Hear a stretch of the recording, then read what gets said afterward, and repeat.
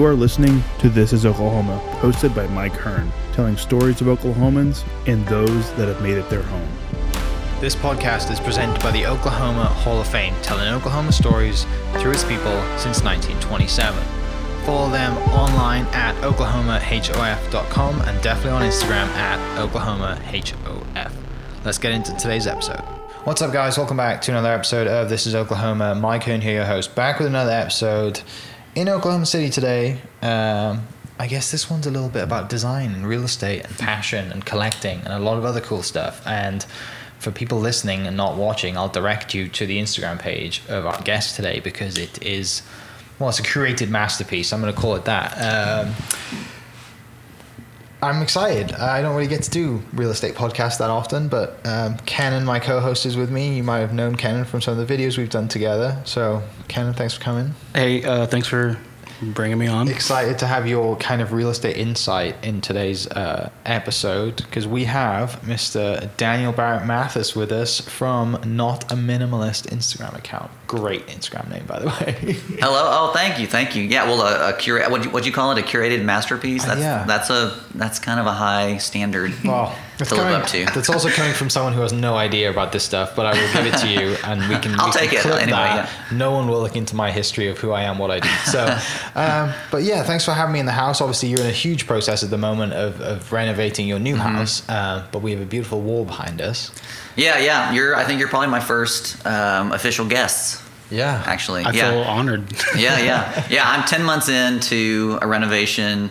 When I bought the house, I kind of told everybody I'm going to be renovating a house for a couple months, and tell my followers I'm going to be moving all my stuff because that's one of the things that people have said over the years is, oh my God, I would hate to move if I were you, and it's proving true. So it's been a slow process. I hate to move, and I have far less stuff than you. Yeah. Yeah, having moving people is great, but when you have the stuff that you have, it's you'd rather do it all yourself, right? Yeah, you said you want to do it all yourself? Yeah, because you just don't trust anybody. Right. Yeah, and that's what I've done so far is pretty much everything in here right now I've moved because I want to touch it, and or it was already boxed up. Like the pottery that I'm sitting in front of was actually in storage for quite a few years, and I didn't have it out. So this is kind of a first show that I'm doing of this collection. Yeah. But yeah, it's all the delicate stuff that I need to move myself, or I have all stuff I need to take off the walls myself. So eventually I'll get to the place where I'll bring the movers in and get the heavy things. Right. Was the built-in already here when you moved in? No, this was something we added. Okay. And it's 22 feet wide of built-ins. It's honestly one of the reasons I bought the house is because I could locate a set of built-ins this size, and this was actually a bedroom originally, and I've turned it into a den. Yeah. This house kind of has some idiosyncrasies, we'll say, that needed tweaking. So this was one of the things we did. So yeah, we added the shelves. It looks good. Thank you. Great look. Yeah. Before we dive into the collecting part, what we like to do in this podcast is set some context. Going way back, where did you grow up? And then we'll navigate to how you end up in Oklahoma. Okay. Well, I am a Mississippi native. I grew up there in the northeast part of the state, and that's where most of my family still is. I went to undergrad in Mississippi, and then I started my professional life in marketing, kind of back in the .com boom, and ended up in Dallas. And so I worked in Dallas for a few years, and then decided to go back to law school. And so I went back to Mississippi, went to Ole Miss to law school, and then I ended up back in Dallas as a lawyer. And one of the areas of law that's as popular in Texas, just like it's popular in Oklahoma, is oil and gas law. And so I got into oil and gas law sort of accidentally, and ended up doing a lot of work for a big company that's based in Oklahoma City. And so 10 years ago, I moved in-house with them, and so here I am. Yeah. This is my 10th year in Oklahoma. A lot's changed in those 10 years in Oklahoma, right? I feel like a lot's changed just in your life. You said you went to college, and then you're like, I'll go back to college. That seems wild. I didn't even make it to my first stint in college. I'm a collector of everything. Degrees. I have 3 degrees. All kinds of things. It seems like I do everything in multiples. But yeah, if you had asked me 10 years ago, if I would ever be living in Oklahoma, I would have said no, probably not. I mean, I had friends from Tulsa, but I had not spent much time in Oklahoma City. And I drove up one weekend when the opportunity arose, and I think I spent 3 hours looking for an apartment and looking at the office where I'd be working, and said, okay, this looks good, I'll do it. And I've been living downtown Oklahoma City for 10 years. I have an apartment there, which on my Instagram, most of my photos are in my apartment. Mm-hmm. So that it's at the Montgomery, which is a really great place to live if anybody's looking for something in downtown Oklahoma City. It's in the Arts District, walkable to work. So I've been walking to work for 10 years, and now I'm commuting for the first time, which is still a pretty small commute from where we are. I'm gonna ask a question. Were you a regular at Clarity? I was not a regular. I can't say I was a regular there. I walked by it a lot. I feel like that would be the coffee shop, right? Yeah, the coffee shop. There's literally from the Montgomery. It's like you can probably see. Yeah, no, when it opened, it was really great. And there's so many coffee shops around, and they're great. The only problem is that I tend to like the sort of, I'll call them cheesy coffee drinks that are super sweet, and Clarity's is a little more sophisticated. Yeah. And so you have to be a little more of a coffee flavor connoisseur, I think, that makes for sense. Them. Yeah. But that was the only thing that I didn't go in there probably as frequently. Yeah. And you said you moved to Oklahoma City 10 years ago? Mm-hmm. And Oklahoma City 10 years ago is not the same. You're about the same time. I got here August 2011. Yeah. So we kind of had the same. Probably you did too. I got here about 8 years ago, in October of 14, I think. Yeah. But it's wild. Because I don't know, I guess I didn't even think of the context of my own time frame here, but 10 years just seems like a different Oklahoma City than now. Oh, obviously totally. It is, but like just drastically different of all. Yeah. Well, yeah, I usually tell everybody, and I would tell my friends this for years, and family members who aren't here, that there's a new restaurant every month. Like for a while, we had a new restaurant or a bar every month. Yeah. There was something new to do almost always, and that happened for years, and it's only been recently. Of course, the pandemic slowed that down, but maybe even before the pandemic, it felt like we were slowing just a little bit, and then you finally had a few restaurants that weren't making it, or maybe were closing. But for years, it seemed like every new restaurant did well, and we had something new. So and I had friends come in visit me from law school who we would drive around, and one of them said one time, "Oh, shocking! Another brand new, beautiful, clean building in downtown Oklahoma City. Like everything is so clean and nice and pretty." So yeah, it's just been a good time to be here for sure. Mm-hmm. Yeah. So starting out, your first kind of professional love was marketing. Is that right? Yeah. So I always had a little bit of a creative. I'm a right-brained person, and so I've always had a little bit of a creative tint to my thinking, and so marketing kind of appealed to me. Although I ended up in the telecom field, which is a very technical field, and that kind of scratched the itch for that kind of work. So I was in corporate marketing for Sprint in Dallas. It was my last job before going to law school, and there was a lot of creativity in the programs and marketing things that we did, and so that was fun, but it just kind of got to a place where I didn't feel challenged anymore. And I'd always planned, I kind of had thought about going to business school, and you work first and then go to business school, and kind of a 2-year thing. But at the time, the telecom field during that sort of tail end of the .com bubble was a really good place to be working. And so the next thing I knew, it was 5.5 years into that, and I really just had to make a difficult decision to just quit. And despite the fact that we were having layoffs at that time, I had to quit and pivot into what I wanted to do next. And so then law school wasn't quite what I thought it was going to be. And actually halfway through, I ordered at the time you would still order paper catalogs for graduate schools, and I ordered one for an architecture school. And I had always I drew house plans as a kid and things like that. And so I thought maybe that's where my passion is. But once you get kind of through the first year of law school, you're like, okay, hold on, no, you're not doing that. You're gonna finish this out. And practicing law is so much more fun than law school to me. And so I have loved practicing law. And I know that's a far cry from what I do as a hobby, but I've really enjoyed practicing law. And there is a creative component to practicing law that is not exploited by a lot of lawyers from the perspective of finding solutions to problems, and even just analyzing the law itself, which anybody can look up a case and say, this is what the case says, but it takes a little more artistry in the law to look at multiple cases and kind of synthesize those rules and put it together in a very clear and persuasive way. And to me, that's the artistry and the creativity that sometimes I'm able to exploit. It's a little less often as an in-house attorney gets to do that as I did as an attorney at a law firm, but and it's definitely challenging. So you never are bored. So I've never been bored, and that kind of keeps me. It's the yin and the yang, I think, to my creative hobby versus my day job, which is a little more technical and demanding, and whatnot. Yeah. To the creative part of being a lawyer, which I don't feel like go in the same sentence. Yeah. I read a book a few years ago called Creative Calling, is by a photographer named Chase Jarvis, who's also just like a really great like entrepreneur. He's opened up. He's done a lot of cool things. He actually invented Instagram before Instagram. Anyways, he wrote a book called Creative Calling, and he talks about, in that book, it's more of like a program. Like when you read the book, he kind of talks about things like, hey, do this thing. But he says a lot of cool things in there. He talks about how everybody's creative. Like being a mother is creative. Like you got to create like an ecosystem for your children. And I don't know. He dives into like everything is creative. It's just like you got to find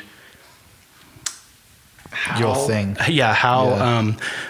I'm doing a really bad job describing this, but when I read it, I was like, oh my gosh, it really made me look at things a lot differently. And I feel like kind of what you just said, like you kind of found you said your mind is just kind of like tinted in creativity, which I feel that. And so like you being able to find that in something that's not necessarily creative is cool. And I think kind of goes along with what he was kind of talking about in that book. Yeah. So. Why law school? Why when you're in marketing and you're doing, and I know you said your buddies with some of your friends are doing it, but that's a big jump. I mean, not just to go from like marketing to a different industry, but law school is like, I mean, that's heady stuff. Yeah, it is. I mean, a lot of executives in business positions, have law degrees because it is a really good training ground for thinking and problem solving. And we, when we finished law school, my friends and I were always like, oh my gosh, I'll never be the same again, because law school really does teach you how to think. Aside from just teaching you the law, it really teaches you how to think. You kind of lose your bliss in life because you're always going to be aware of the risks, the legal risks that are associated with anything you do. And we always joke about that. I'm surprised I didn't have you guys sign a release before you came in to my construction zone. But we can go on the record and have you verbally give me a release. Exactly. So that was kind of my thinking at the time. It's like, if I'm going to continue in a business role or something like that, it's a good it's a useful training, even if you don't practice law. And so I really didn't know where that path was going to take me. I just wanted kind of to experience the challenge of law school too. I think some people that go to law school just want to know if you can do it. Sure. And it's a challenge. And I've kind of always had that drive to do that too. But I really did say even since I was in high school that I wanted to go to law school. And at the time you just aspire to do something that you think is great. Yeah. And you don't necessarily, I don't think my generation was taught as much or told to follow your bliss as much as some of the subsequent generations were. And in fact, I saw an article yesterday that said, I think we should stop telling kids to follow your bliss with respect to employment, because you don't have to have a job that is the pinnacle of your bliss, because many people struggle to find that after being told to follow it, and then they struggle to get into a regimen or a routine that allows them to make a living, that then allows them to do what they find blissful on the side, which is kind of what I'm doing. So yeah, that at the time, I mean, I was in my 20s. I was 27 when I started law school, so it was I'd had time to think and to mature a little bit, and so I also kind of viewed it as, hey, this is probably the last time that I'm going to have time, an opportunity to learn full time. Right. For this number of years, and so I should just try to sink in and enjoy that. Yeah. And that's kind of what I did. Although I said I didn't love it at the time, but eventually it kind of hit those buttons. Yeah. Other than when you came to Oklahoma City for a few hours before moving here, what stood out to you to think, I mean, did you just want to get away? Like, did you think it was a short-term thing, or did you think that, like you said, you didn't expect to be here for this long a time? Like, what was that? Yeah, process? no, I did not. I'm going to add to that question. If there was another place that offered you a job, would you have picked that over Oklahoma? You can probably tie that into the answer. Sorry. Well, I mean, it's, I'm in an in-house role, which is actually a pretty hard spot to find, frankly. There aren't that many in-house roles for lawyers. And so lawyers, one time a lawyer described the job that I have is kind of a lifeboat. A lot of lawyers who are at law firms for many years, you're billing time and it becomes very grueling. And so sometimes lawyers see this lifeboat go by as a sort of an in-house position, which offers the ability to practice law, but also in more of a 9-to-5 kind of business setting, which is a little less stressful. And so we usually say it's a very enjoyable way to practice law. But no, I mean, I kind of always moved around, was flexible. I think I could be happy anywhere, to be honest with you. I'm kind of that person. One of my friends said that when I moved here. She was like, I think you're the kind of person who would be happy anywhere and would be able to make yourself happy anywhere. But I didn't have a very good impression of Oklahoma City, I'll be honest, when I first was moving here, because the times that I remember driving through as a kid, like on road trips, it was very much the empty downtown that Okies will talk about from decades ago, maybe not even that long ago, where people remember the Skirvin having plywood on the windows and things like that. And so that was kind of the memory that I had, but I saw a different city when I moved here. I mean, when I came and got an apartment, and I knew that there was a bit of a renaissance going on, and that it was kind of offered, the best of a lot of worlds. You kind of have, there are jobs here that pay big city salaries, and you have kind of a small town feel. And, sometimes in the urban core, sometimes we joke and say we have a private city. Like, if the commuters who leave during the weekends and things, it's almost like a private city. The traffic isn't bad. You have all of these amenities, new parks. So I'm such an advocate for Oklahoma City, and have been the last few years, and just really have enjoyed living here. So, but I don't know. Yeah, I don't know what I would have done if I had two choices. I always leaned to bigger cities. So if somebody had come in with a similar job at a larger city, I might have gone that route. Today, I probably wouldn't make that same decision, just a different place in my life.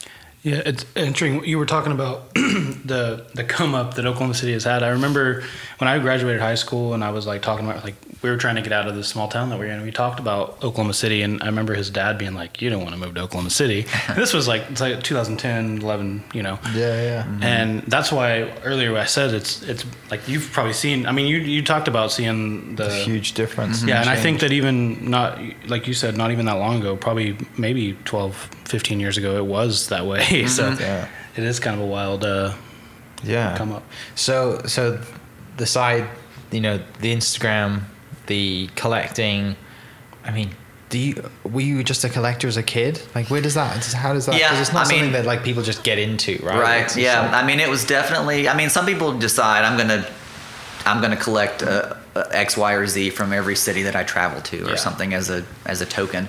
But for me, it was probably the first thing that I was naturally inclined to do that I remember. And I know that in the second and third grade, I started collecting rocks and fossils. And you're running through the gravel driveways that we had in the South, and you're looking for fossils and arrowheads and things like that. So I had a rock collection, and then I started collecting key rings. I don't know, they seemed more prevalent at the time, but I started collecting key rings. And so I still have both those collections. I have a collection of key rings and I have a collection of rocks that I started in the second and third grade. And I collected those, into high school, and always had, the inclination to do that. And then it probably stopped, in college when you're busy and you're studying. And so I wasn't necessarily building collections at that time. But that's kind of when I pivoted into kind of vintage and antiques, was kind of in college. My cousin and I were rooming together, and we went to an antique store in Mississippi, and I picked up. I remember a salt and pepper shaker that was vintage, and I still have them. But I also always had this thing where I took care of everything that I had. Like I still have my Matchbox cars that are like brand new. Like I would never, play with them in the dirt. So I always had this thing where I really took care of the things that I had as well. So I have a tendency to accumulate. But yeah, I definitely had I think it's kind of a genetic inclination to collect and accumulate. And I think my grandmother on my mom's side is where I got that from. My mother doesn't really have that inclination, nor my dad, but my grandmother does. So I think there's kind of a genetic component to that. Yeah, I find myself hoarding things from my past as well. I wanted to ask about these the pottery behind you. Is there any like style? Well, not even just the pottery, but just like in general. Is there any style you go for? Is there like anything that like you really like over other styles? Or because I feel like looking at the pottery behind you, there's a lot of different styles. Yeah, right. You could probably find something like super mid-century here and super like old world. I mean, there's everything on this wall. Yeah. Right? Well, this pottery in particular is I generally refer to it as kind of mid-century American pottery. And the oldest there's probably some 1910, 1920 pieces in there, and it goes up to the 60s and the 70s. And there's probably maybe 10 different pottery companies or so represented up here. Most of it is McCoy pottery, which a lot of vintage folks would be familiar with. And the McCoy pottery companies were active for several decades in the United States. And then there's, just some USA pottery that you really can't tell what manufacturer did it. There's a company called Hager Pottery that was active outside. I think their factory was outside of St. Louis, and they just closed within the last 10 years. So they were active for a long time. And this is a wide array of manufacturers and makers, and I'm not really particular about the maker. I don't have anything contemporary up here, nothing new, so it's kind of all vintage. But I started buying. I don't really know what attracted me to this, other than it was inexpensive at first. When I started this collection 20 years ago, and you could buy pieces for $4 or $5 at antique stores and flea markets, and you still can. It's a little more expensive generally now, and certainly some of these pieces are pretty valuable, in the hundreds of dollars. I saw there's I don't know if the camera's picking that up, but there's a piece above me that has some fins on it. It looks like kind of an Art Deco tall piece that's probably from the 20s, I think, or the 30s. A piece of that sold on eBay recently for about $800.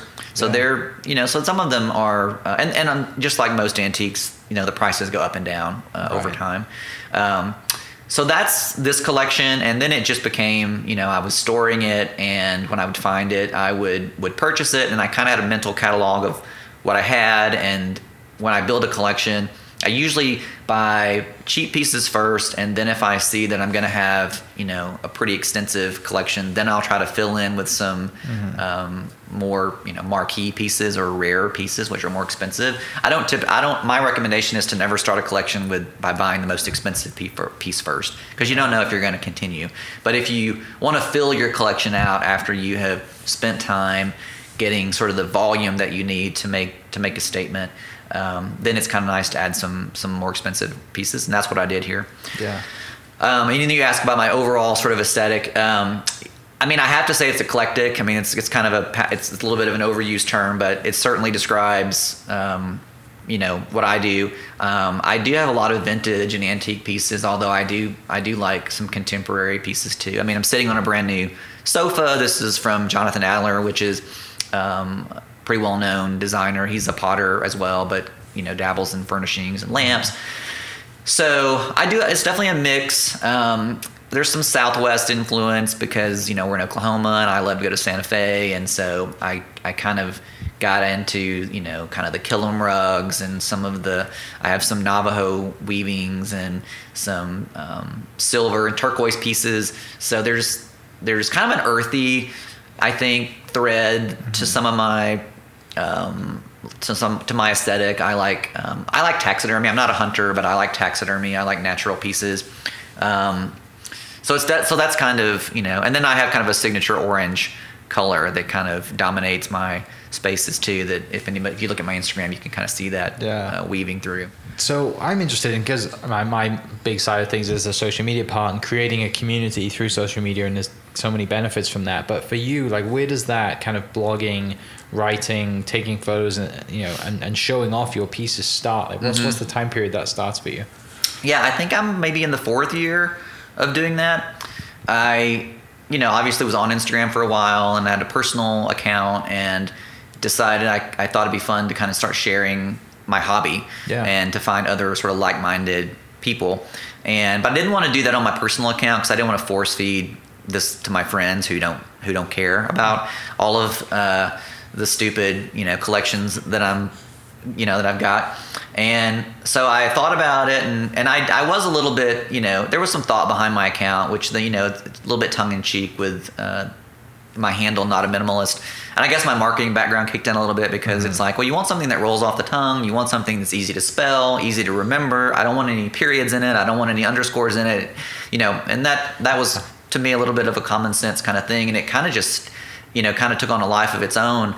And I also, I started it 3 or 4 years ago, and it was a slow build in terms of finding other people who like your content. And I put a lot of time into interacting with my followers, and I try to answer all the questions, and that's getting more and more difficult to do, especially if you do a post and you get hundreds of comments. It is it takes hours. Well, some people don't read the comments, they ask the same question 10 times. Yeah, exactly. So and I don't mind if I have the time. I try to be thorough and respond to everybody's questions, because that's part, everyone talks about, building a community on social platforms, and you can't do that if you don't interact. Okay. And so I try to if I'm going to put a post out there that generates responses, I try to respond to everybody.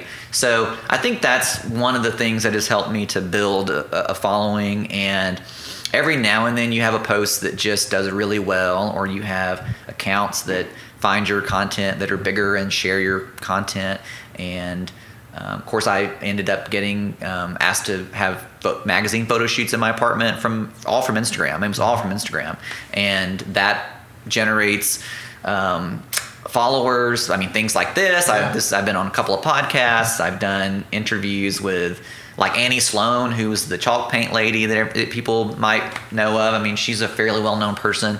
Melissa McCarthy started following my account. I was like, what in the world? I mean, I had to look at it twice. Famous. Yeah, it's like, people find your stuff, and it's really amazing. And it definitely kind of took on a life of its own, and a little more than I anticipated. But and everyone assumes that it's a business. It's really not. I mean, I don't have a business. I'm really not making money from it per se. I mean, I've had a few collaborations that I've done that are very select, because number one, I don't have time to do it. Number two, I really don't need to make money from this, and at this moment, and it is more just for fun for me. And so I don't want to never wanted to get it to a place where it wasn't fun for me. And if that's when with vintage and stuff, a lot of people turn their hobbies into businesses, and then it's no longer fun. It's commercialized and it's a job. Yeah. And so that but who knows where it will go. And I'm not saying that's never,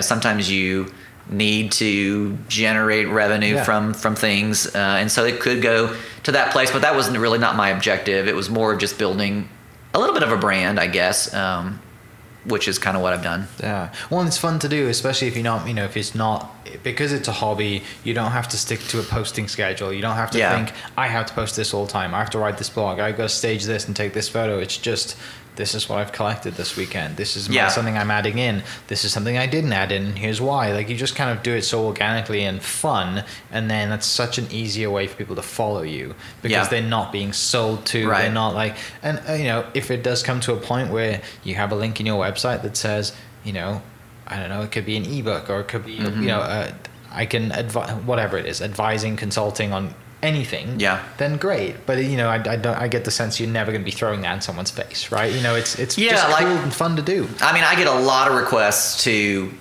do paid collaborations and posts, and they're not things usually that I want to do. It's not content that is on brand for my audience. It's not. It just feels disingenuous. I mean, if I lost my job suddenly and had to pivot into to doing that, there's probably a way to make that work. But no, I mean, the only, if somebody, this week I did a post for an art gallery in San Francisco called Lost Art Salon, and I loved them from, for years. And then they reached out and asked about doing a collaboration. You were like, yes. And I was like, absolutely, because I love your stuff. And in fact, I had commented on one of their pictures, I want all of it, something that they posted. And they said, well, we can probably make that happen. And so. Really? That's a good thing? Yeah. And so we started, and it's a kind of a several month long collaboration where I think it feels really genuine because it is. And I love their art. I'll give them, giving them a free shout out now, but they have a really interesting concept where they go and source. It's called Lost Art Salon. So Lost Art. So they're looking for artists that were kind of overlooked or ignored by the art community. And I'm certainly not an art aficionado by any means. I just like what I like. And so that's an interesting story where they find families and they go into basements and attics and someone has passed away and left a lot of art. And they curate it and find an audience for it. And so you get cool vintage art as well as the stories behind the artists. So that felt very genuine and a good fit for me, and I think has been an effect, has shown because they've enjoyed it too. So and it's brought a lot of people who have a similar interest as I do to their business. Yeah, it's really neat when you find someone who like you've already followed for a while and you love what they do, and they're like, we'd love to work together. And like, oh my gosh, yes, like let's figure this out. And to that point of being long term, it's a much easier, even if it, sometimes when people reach out and you're just like, they just want one thing here and there, they want that quick kind of like follow a hit, don't they? I'd rather do the long term thing because it feels more organic. Yeah. Right? And then they following gets used to seeing them and gets more, like I've aligned with these people. We're doing this together rather than here's a giveaway. Like, so it is a lot of fun though. What I'm interested in, what was kind of like that first time, that somebody reached out and you were like, oh my gosh, people actually care about what I'm doing right now. Was it like a magazine? Was it an interview? Like, what was that first kind of? Yeah, it probably was. It was maybe a magazine. Yeah, I mean, probably the first where I was like, oh man, it was a print magazine. It was called Flea Market Style. It's been in and out of publication. Print publications are all struggling. And I was on a vacation and I got a DM from somebody related to that magazine, and it was like, oh my gosh. And then you're just, so that was the first time. So I was going to pivot into kind of that experience, but the first time having a magazine come to your house, if you're a little OCD like I am and you're kind of a perfectionist, it is a lot of work. I let you guys in despite the mayhem that's going on. and we're, we have a fixed backdrop. Still looks cool in here. We have a fixed backdrop, but that was the first time. And then I spent, I kind of killed myself for 2 months trying to perfect, my apartment. Yeah. And before they came. So it was even better than what they had seen, when in the shots that I shared on Instagram. So that was the first one, and then from there it's just like every few months I get a ping from somebody like that wanting to do something, and so it's fun. It snowballs right from there. You get one or two, and then people start reaching out, and then locally people start realizing. And some of the stuff that I've kind of spoken to people who do similar things to you, it's like not generally. More cases than not, local people don't really know first, right? It's like someone from out of town realizes it, thankfully, to Instagram and the reach of it or other social media platforms, and then then someone locally sees it, kind of like what I did. I mean, I saw it because someone had shared it. I was like, I think you might have sent me one of the photos that you have with just all the frames in the background. I think I've saved it. I'm like, I want my office wall to look like that. And now there's big commercial companies that will quote put that together for you and just send you the frames, right? But you've just done it in a way that's kind of just curated, organic, and a skill that not a lot of people have, which... thanks. It's really cool. I mean, you forget. I mean, it's, like the expression, you live in the chicken coop, you don't smell the smell. Well, I live in this, so I forget that what I do is different. And, a lot of people collect, but they don't necessarily display it the way that I do.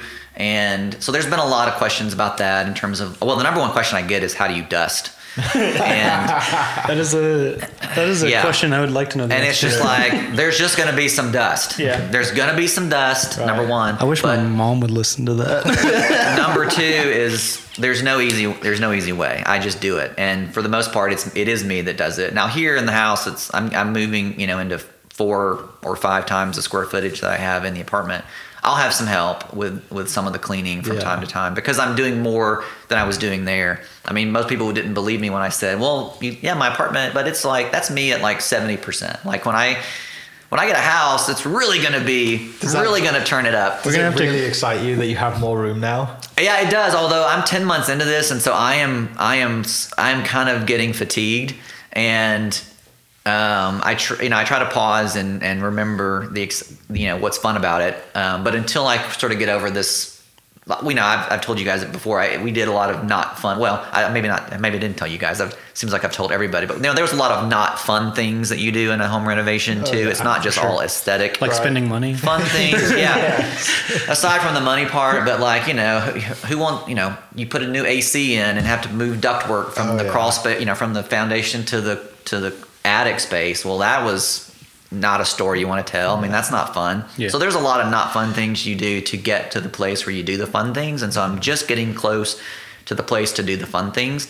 But yeah, I am excited. I mean, this was, I envisioned this wall of pottery for years. Yeah. And so I was committed to this collection, as I am most of my collections, but it's not an instant thing. And I couldn't go out. It would be difficult to replicate this quickly. I mean, you could probably go onto eBay and scoop up hundreds and hundreds of pieces of pottery, but it wouldn't be cheap. That's the beauty in it, though, right? Because at the time you're collecting these things, you're like, one day this is going to look so good on a wall. Yeah. One day I'm going to buy a house with a 22 foot space that I can fill this in, and then if I don't have a shelf, I'm going to build a shelf for it. Mm-hmm. And like you said, over the years, and that's when you look at this piece on the wall, you have all those awesome memories of like, it took me a while to build this, and there's something cool about that, right? It's not just it's very gratifying. It's almost surreal because I've talked about it for so long, and even some of my close friends will come in like, I can't believe you finally have this pottery in a wall. Like, you've talked about this for so long, and so it is and you never know if that's ever going to be an opportunity that comes to fruition, because I don't know. I mean, if you have to move, or you can't, are you ever going to be able to afford it? I mean, you don't know if some of your dreams, things that you dream about, are going to be able to come to fruition. So yeah, a lot of long-term ideas are getting implemented in this house, and then a lot of things that I never thought about. I mean, I envisioned the wall. I didn't envision it black necessarily. I didn't envision this sort of ochre color in the back. Those are things that kind of make sense with the rest of my decor. But yeah, it's a long-term, it's a commitment. It's a long-term commitment. And a lot of my collections I build kind of on the side until they're kind of ready to be displayed, and then I bring them out. And so there's definitely a collecting component to my designs. And then, like, I don't even call myself a designer. Like, people call me a designer, and I'm like, I never really called myself a designer.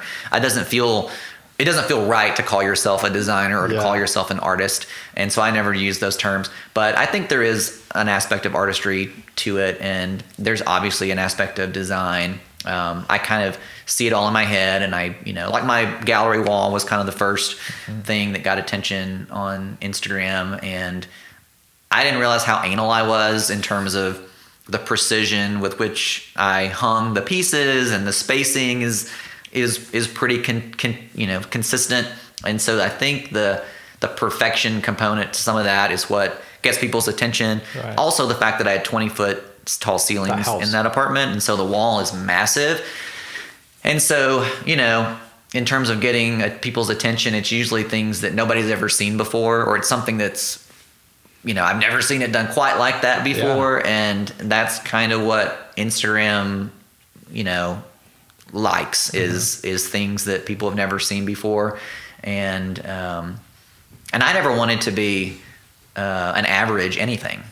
I don't want to be an average collector. If I'm going to collect, I'm going to be an epic collector. Like, I want my collections to be epic. Yeah. And that's the way I kind of tackle everything I do in life. But yeah, it's truly, just a joy. It's my personal joy. So it's easy to do it when you enjoy doing it. Yeah, it complements your daily work job. Like like I said, you got your right brain marketing and creative side needs to scream somewhere. You know, and if you were cooped up, like the lawyer side of you is like, I know you've got some freedom, being corporate, on the boat or whatever, but like. Still, I mean, you've got to have something to get away. And when you come home, some people would come home and see this and think that's worse than being a lawyer. Yeah, right? Because I've got all this stuff. It's not for everybody. It's not for everybody. It complements you perfectly. And Instagram and social media has the good and the bad. You get good comments and you get some bad comments. And I've not been insulated from a few bad comments, but I don't mind them because it's like, hey, it's not for everybody. Or sometimes when you respond to them, they're like, oh, I'm sorry, I didn't mean it like that, because people do say sort of, everyone knows these unfiltered comments that it as if it is going into the netherworld or something. It's like, would you come up to me and say that to me in person? Most people wouldn't. And so when you say, fair enough, nobody ever said it was for everyone. They're like, oh, I'm sorry, I didn't mean, oh, I shouldn't have said it quite like that, or I didn't, or they sometimes think that I'm promoting excess. Like, it's like, this is the promotion of, just more. Yeah. Like, or get just all the stuff, frivolous spending and that sort of thing. It's like, I didn't, so everyone has an interpretation of things. And I think there's a thing with like, you can't really read somebody's tone in a text format. So I think maybe that would clear up a lot of issues, because whenever they come back with like, oh, I didn't mean it that way, maybe their tone was a little different than how it was read. But also at the same time, I do feel like it's not really, this is something I struggle with sometimes in my own self, is like, it's not really my responsibility how somebody else receives your thing. Like, it's not your responsibility to nurture somebody who doesn't like your pottery wall. Sure. It's your pottery wall. Yeah. But I get it. It is still troubling when you get a comment. You're like, man. Yeah. Because a lot of us comment hurts a little bit. And you're like, oh, okay, now I get it. Like, because I read them too, and you're just like, what is wrong with this person? Like, why are they having such a bad day? They have to make me feel bad. And then when you comment to them, and it takes a lot to be nice back, right? Yeah.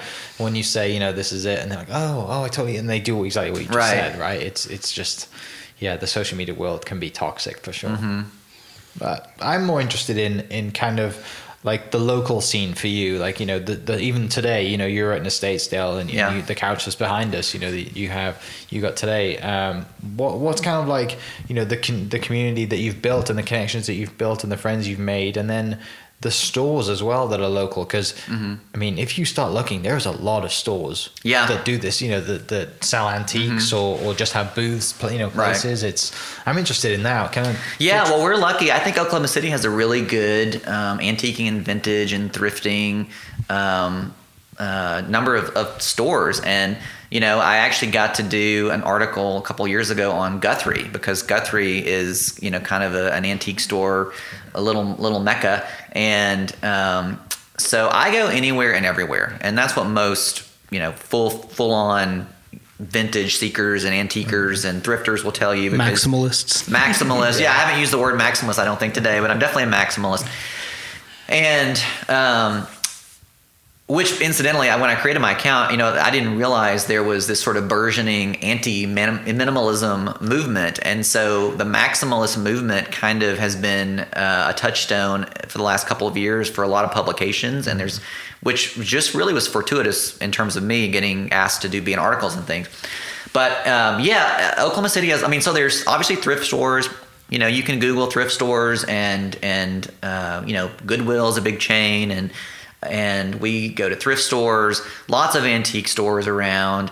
I can name a few of them, although I'll feel bad if I leave somebody out. But I usually share a lot of those on We can put a list of those in the show notes. Yeah, let's do that, because I hate to list them and leave somebody off. But there's a lot of good antique stores, and a couple of them even have monthly outside fleas every month or so that are fun, because you usually get different things, or even the vendors are having sales. You mentioned this morning I was at an estate sale. There was an estate sale down the street that I went to. We got there early, and I honestly haven't been going the last 10 months or so, because I've been probably painting on the weekend. And so it was a fun, but there was something I saw in the picture that I wanted. And so we got there early. You get there early, you put your name on the list, you get a number, then you get to go in that sequence for some of the estate sales that are it's competitive stuff. It's competitive. Then. And so you have people who, and the guy that was number one in line bought all the taxidermy they had. And I wanted to look at the taxidermy. Just immediately and so cashed I missed it by 10 seconds or something.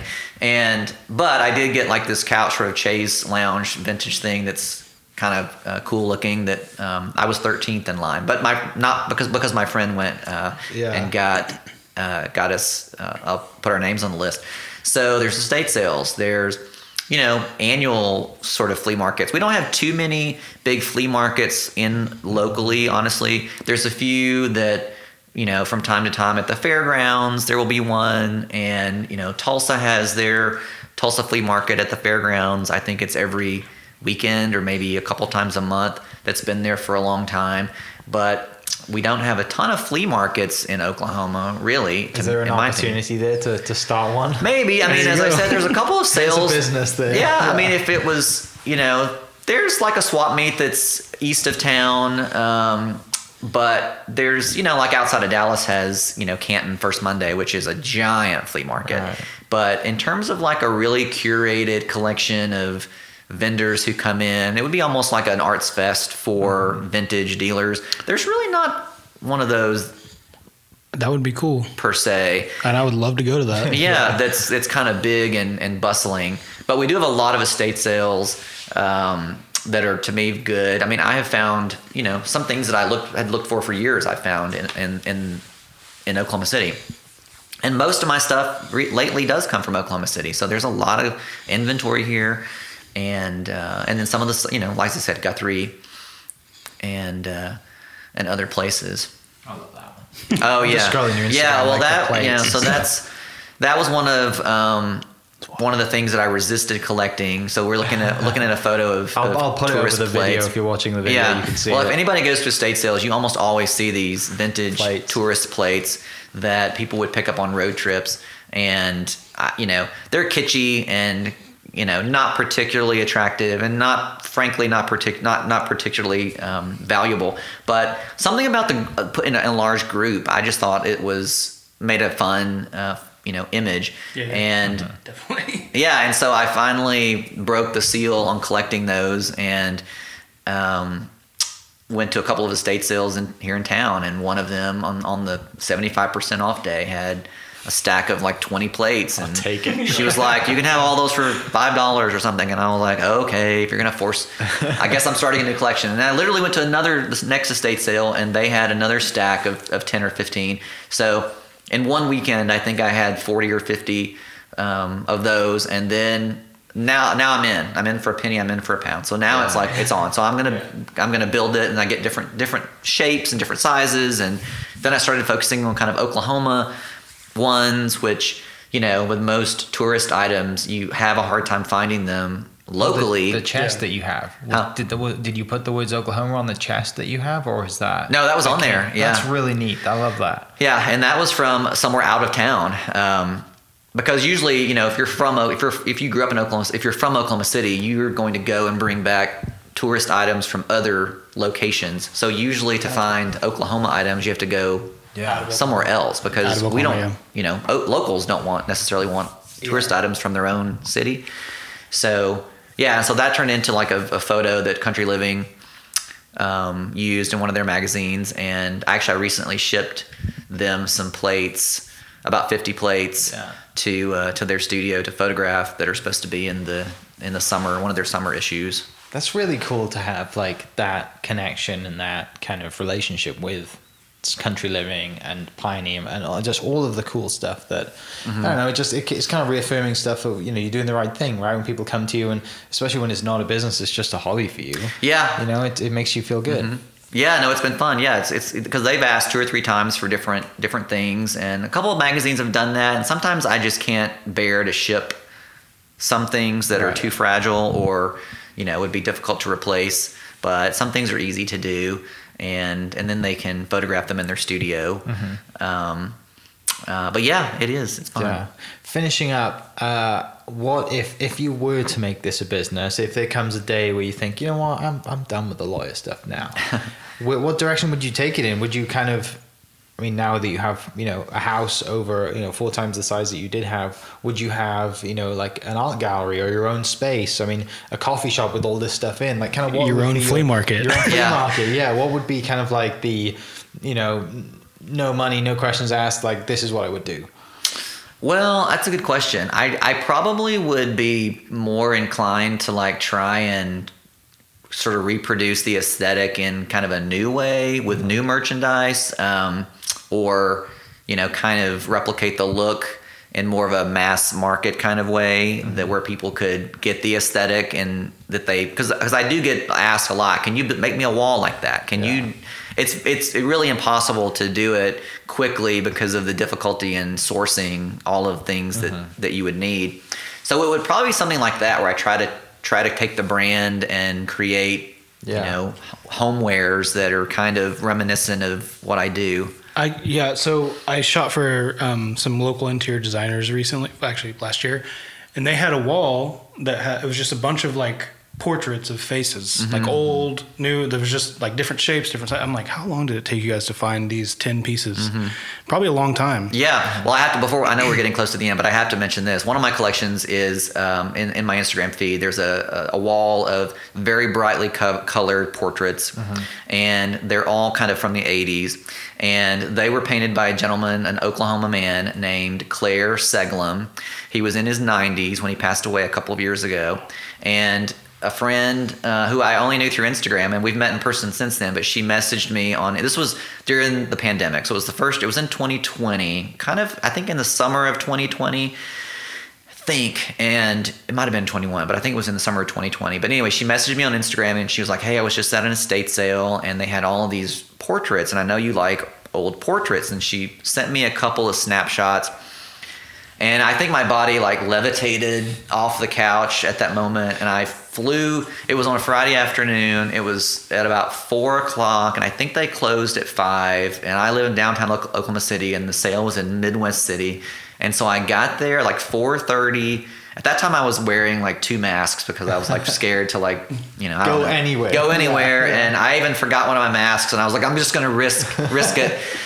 Risk COVID for the collection. I'm just gonna risk it. And so I get in there, and in like 20 minutes, I picked up 50 of these really amazing, colorful portraits that he had painted. And he was a prolific, you know, amateur artist. He had landscapes and all kinds of things, and the portraits were my favorite. And then I brought them back, and I posted on Instagram. I went into an empty apartment in my building. They let me spread them out on the floor. Got my ladder, and I took this really, you know, a picture of all of these portraits. And all of a sudden, it just kind of became a thing. And the next day, like dozens of people, you know, went to the sale and bought all of his art. That's awesome. There was somebody from designer from California who was like, you know, DMing the estate sale company. I think they had to I think they had to make an Instagram, you know, right then, because people were trying to get in touch with him. That's brilliant. And so it became a whole weekend thing. And then his daughters got caught wind of me sharing his photos and contacted me on Facebook, and were sharing stories about it. And they were moved that people loved his art so much. And so that to me was like, what was, you know, that was the fun of this kind of thing, where you do find people who love the things that people made and can preserve them. And they even had thought, you know, well, we thought people would just buy them and paint over them because that's what you could do. It's your prerogative. And they had really never seen all of his portraits together. Right. In that way, and so it must have been amazing for them then. Yeah, and so it really takes on a new life when you can see them all displayed together, and you can see his technique come through. And then one of his daughters said, you know, well, one of his signatures was the elongated noses, and I was like, I didn't even notice that. And that's kind of what makes them a little bit work contiguous and work together, was the elongated noses. But anyway, I just want to share that because it was an Oklahoma artist and a fun kind of vintage story. Well, Daniel, thanks so much for having us in this. No problem. I know it's unfinished. I know your OCD is probably saying, why are you guys here right now? But this back wall looks amazing. I'm glad we got to share some of the stories that you have. I know there's hundreds more of the one you just shared, and all of the cool people that you meet. But like Kenan said, I think before we started recording, whenever everything is done, even if it's in 2 years or however long it takes, we would love to do a house tour just for you to show us around. I'd love to even just like document, just take photos of it. It's cool. If really you're cool with that, obviously. But yeah, that stuff is cool to me. So yeah, that'd be great. Yeah. For people listening, Not a Minimalist on Instagram, and then just the website, notaminimalist.com. Is that correct? Yeah, I do have a website. There's not much there, but yeah, mainly Instagram. Great. And I have a Facebook page too. Yeah. For people listening, I'll put the link in the description, as well as the other amazing antiques and thrift stores that Daniel mentioned.